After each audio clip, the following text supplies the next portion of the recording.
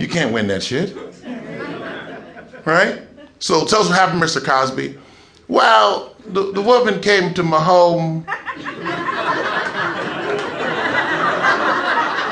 We had dinner, we're about to have dessert, and I reached for the pudding. And my elbow touched the bosoms. Case dismissed. But that's not the truth. That ain't the truth, right? Why did it take so long? Because they thought they were the only one. That's one answer. It always takes a long time for someone to wait until the victimizer is weaker and they're a little stronger. That's very simple. I think it's a shame to me because Bill Cosby all my life has been the king of explaining shit, and now he can't explain shit. You can't be the king of explaining shit.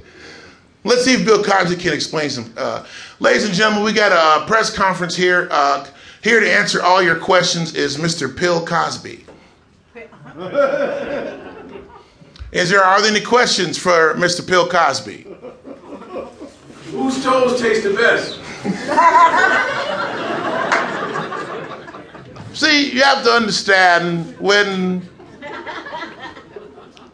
you get famous, you want to be able to do whatever you want to be able to do, and toes were my thing. One time I was at the Playboy Mansion. It was me, Miles Davis, and John Coltrane. And without the pills, there would have been no train. And, it's really a shame the way lots of people thought that I was really Dr. Heathcliff Huxtable, even myself. I thought I was Dr. Heathcliff. I went home one day, looked in the closet, nothing but lab coats, sweaters, and pills.